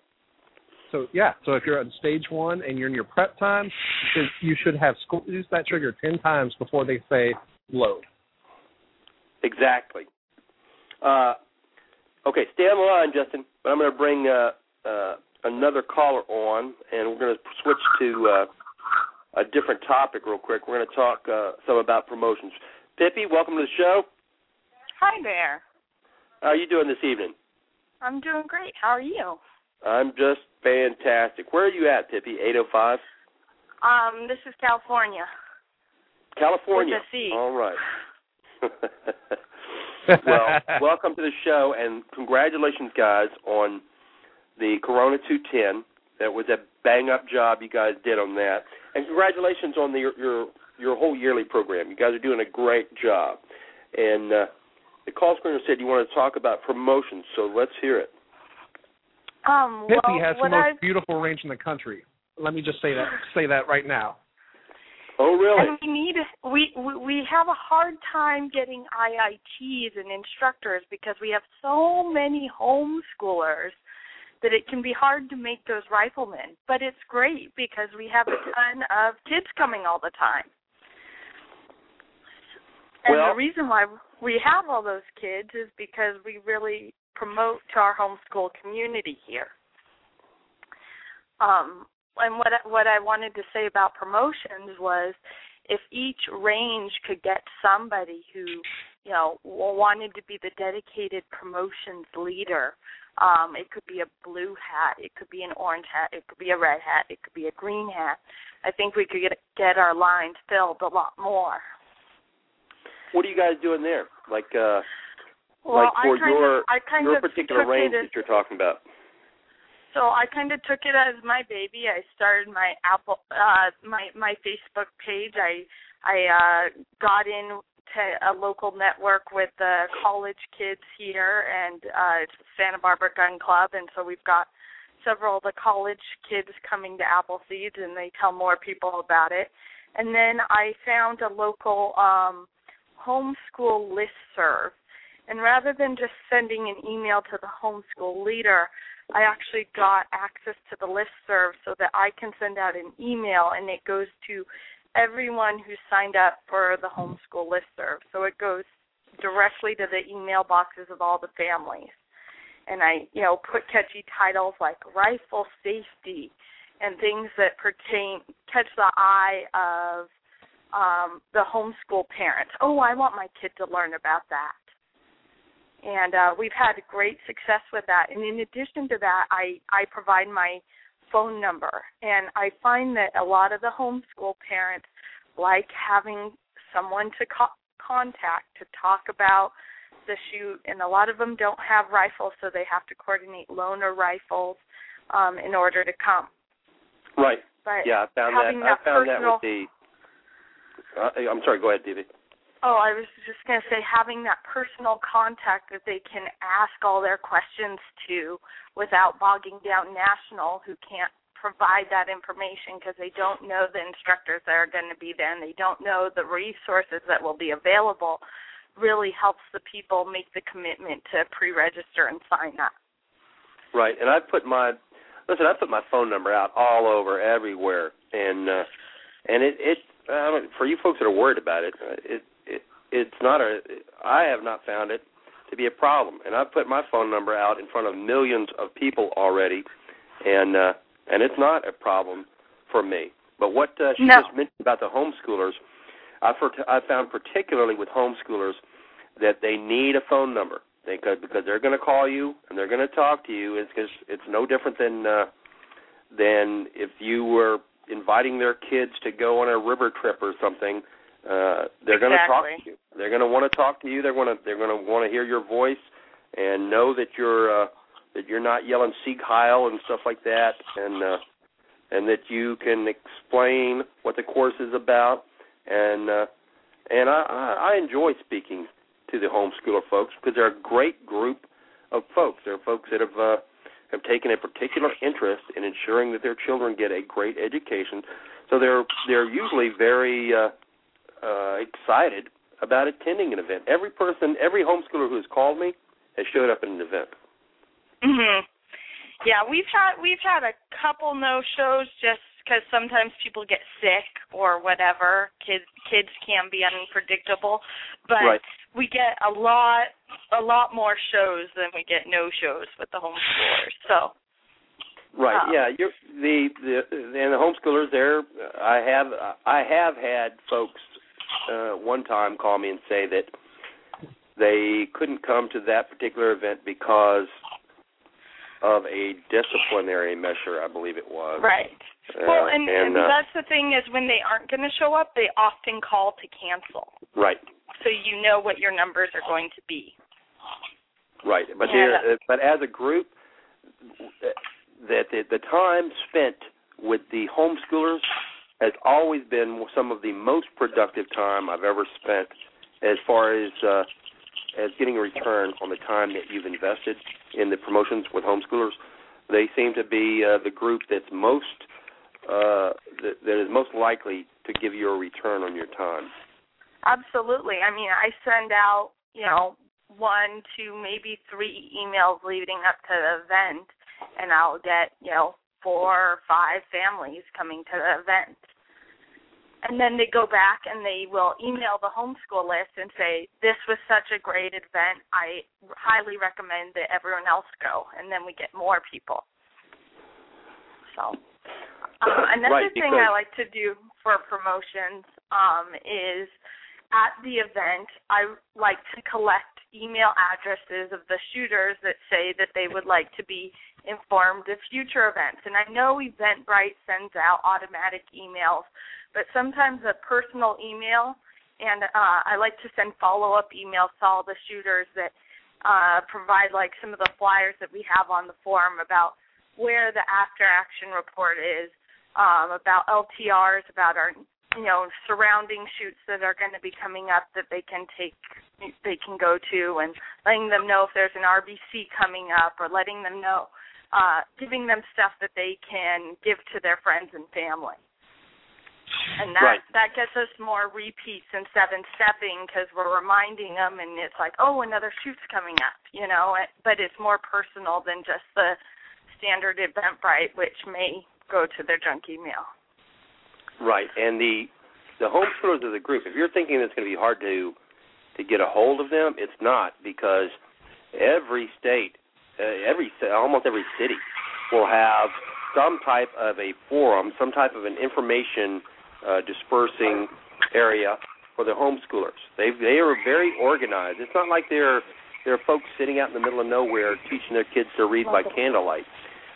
They have to be, by virtue of what they're doing, they have to be highly connected to all the rest of the groups. And they do this with forums and homeschool networks. So once you've broken into that, once you've gotten into a homeschool network, then you're pretty assured of having at least a steady trickle, if not a good flow of homeschool folk coming to your programs. Absolutely. And if you even with the shooters that you get at your event, whether they're homeschoolers or not, if you start creating an email list so that you can follow up with them and can notify them of other events, I always let them know they can opt out of the email list. But the only people that have ever said, I want to opt out of this list after I've done it, is I'm moving to North Carolina, I'm not in the area anymore, and I said, great, get plugged into Ramsar, Right. So. Right, and don't be afraid. Now, wait a minute. Let me just say one thing first to make sure I got this right. Did you say that you were willing to do promotions for any of the states that called you? Is that what you told me earlier? Well, what I was saying was it would really help each place to I'm just kidding. have a local person that's near the range, the boots on the ground, that wants to take charge of that location and be the personal contact for that location and the personal promoter for that location. I don't know much about the other ranges, and I'm not there, and I don't know the instructors that are going. I don't know the rifle resources that will be available for loaners, but at every range across the state. But I do know what's going to go on at my range, and I can find out how many loaners we need, and I can contact enough instructors to make sure that we get loaners to match the number of people that are going to need them. Right, and let's make sure that we touch on that point again real quick as a loaner point, is because what you said is very true, which is a lot of the folks in the homeschool program don't have rifles, all right? And I've come on to a couple of instances where folks have shown up and they didn't have rifles and they didn't know that they needed them. They just showed up. Now, luckily, here at Davila, we usually end up with a big staff here and a large amount of loaner rifles. So we're able to cover it. But make sure in your discussions and your dealings with them, any printed info that you send out, that you make the point clear is that they will need to bring rifles unless they contact you and you've set it up where you've personally talked to them and you've arranged for loaner rifles. Because you don't want them to show up and not have the ability to shoot, because that's going to be a definite downer. Absolutely. Yes, all my emails have big, bold cap letters that said, if you need a loaner rifle, you must contact me to pre-reserve one. That they're not going to just be available when you show up. You have to pre-register and pre-reserve by contacting me. So whoever, make sure that goes out on your doing that. Yeah, make sure that goes out on your printed info and in your discussions with them, that you make sure they understand that. They're going to have to. They can bring everything else. They can stop by Walmart and buy a bulk pack for each of the shooters. But if they do not have a rifle, they're going to need to pre-reserve the rifle and get that worked out before they get to the event. So absolutely, because we don't want folks to have that disconnect, because I have seen it in a couple of times already, and folks not knowing, but they've never been exposed to shooting and stuff like that, so they don't understand that they need to bring a rifle with them or have preparations made to have one loaned to them. Yeah. And when loaners are being made, it's really important to specify that they need to purchase ammunition as well, because a lot of people that are borrowing a rifle do not realize that they have to buy ammunition. So that has to always be specified whenever you're arranging loaners for rifles. Right, unless you're ready just to dole out 1,000 rounds or so at a time. Now, most of the folks that are homeschooling, they'll have the funds to do this, but like she said, like I just told you too, is make sure that they understand the things that they're going to need to bring with them. Because let me also say that I've had the homeschoolers show up, and they made arrangements ahead of time to have a rifle that they could be loaned, but they didn't have any hearing protection or eye protection when they showed up. So that had to be rounded up for them too. So make sure that they have a really good understanding of this. And the best way is making sure that they have your phone numbers, that they can get in touch with you, that you have this on your printed information that you're sending out or in your emails, and then let them know that if they're coming to an event that you would like to speak with them. And I always tell folks at the bottom of the emails that I send out, please feel free to contact me. Here's my phone number. Here's my email.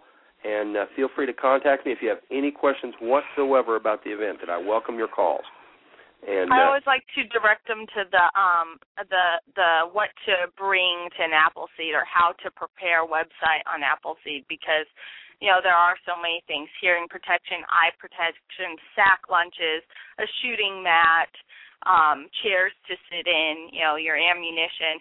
It's a long list of stuff, and I like to direct them to the website so that they can print it out and have their checklist of what they need to do. And homeschoolers are pretty good about being prepared if they have that in hand to go down the checklist and say, this is what I need. Right. So. Right. Anything else you have on promotions? No, just keeping in contact with the shooters, getting their emails and keeping in contact with them after the event to get them to come back and come to future events and continue their stepping. I'll send out an email to all my previous shooters right before Election Day and say, make sure you get out there and do your 7th step and vote, So. Right, but that's also a very important point that you brought up there, and that is a great number of folks, they enjoy coming to the events, to the Appleseeds, even folks that have shot to rifleman standards before, and they've gotten their patch, and I'm not going to say that they're looking at it as a social event. I think they're just looking at it as another chance to get out and to help ensure that they are keeping their skills current. But what they'll do is, with everybody's life, everybody gets involved in things, and their life goes on. It speeds on. But when you send them an email saying, hey, I just wanted to remind you we're having another event at such and such location on such and such a date, they say, oh, great, thanks. Yeah, I'd love to come to that. I've been meaning to come to one, and I just keep forgetting to do it. And now you've reminded them, and now they're going to be on the line again. Exactly. Or, great, my dad's going to be in town that weekend, and I've really been wanting to, get him to one of these. That'll be perfect. Exactly. All right, well, folks, I want to thank everybody that called in. Pippi, thanks for your promotions tips. Justin, thanks for letting me drag you onto on the line so we could talk about this. Remember that your dry firing program is going to be one of the most important parts of your shooting program. It's going to be the bulk of your shooting program. Make sure that you're working your dry firing program, that you have it set up, and that you're working your dry fire program in between your trips to the range. Don't put your rifle and your rifle skills in the closet and let them both get rusty. All right, be sure and tune in this next Thursday at 7 p.m. Central, and we will see you then. Pippi, thanks. Justin, thanks. And we'll see everybody again. Have a good night. Next Thursday.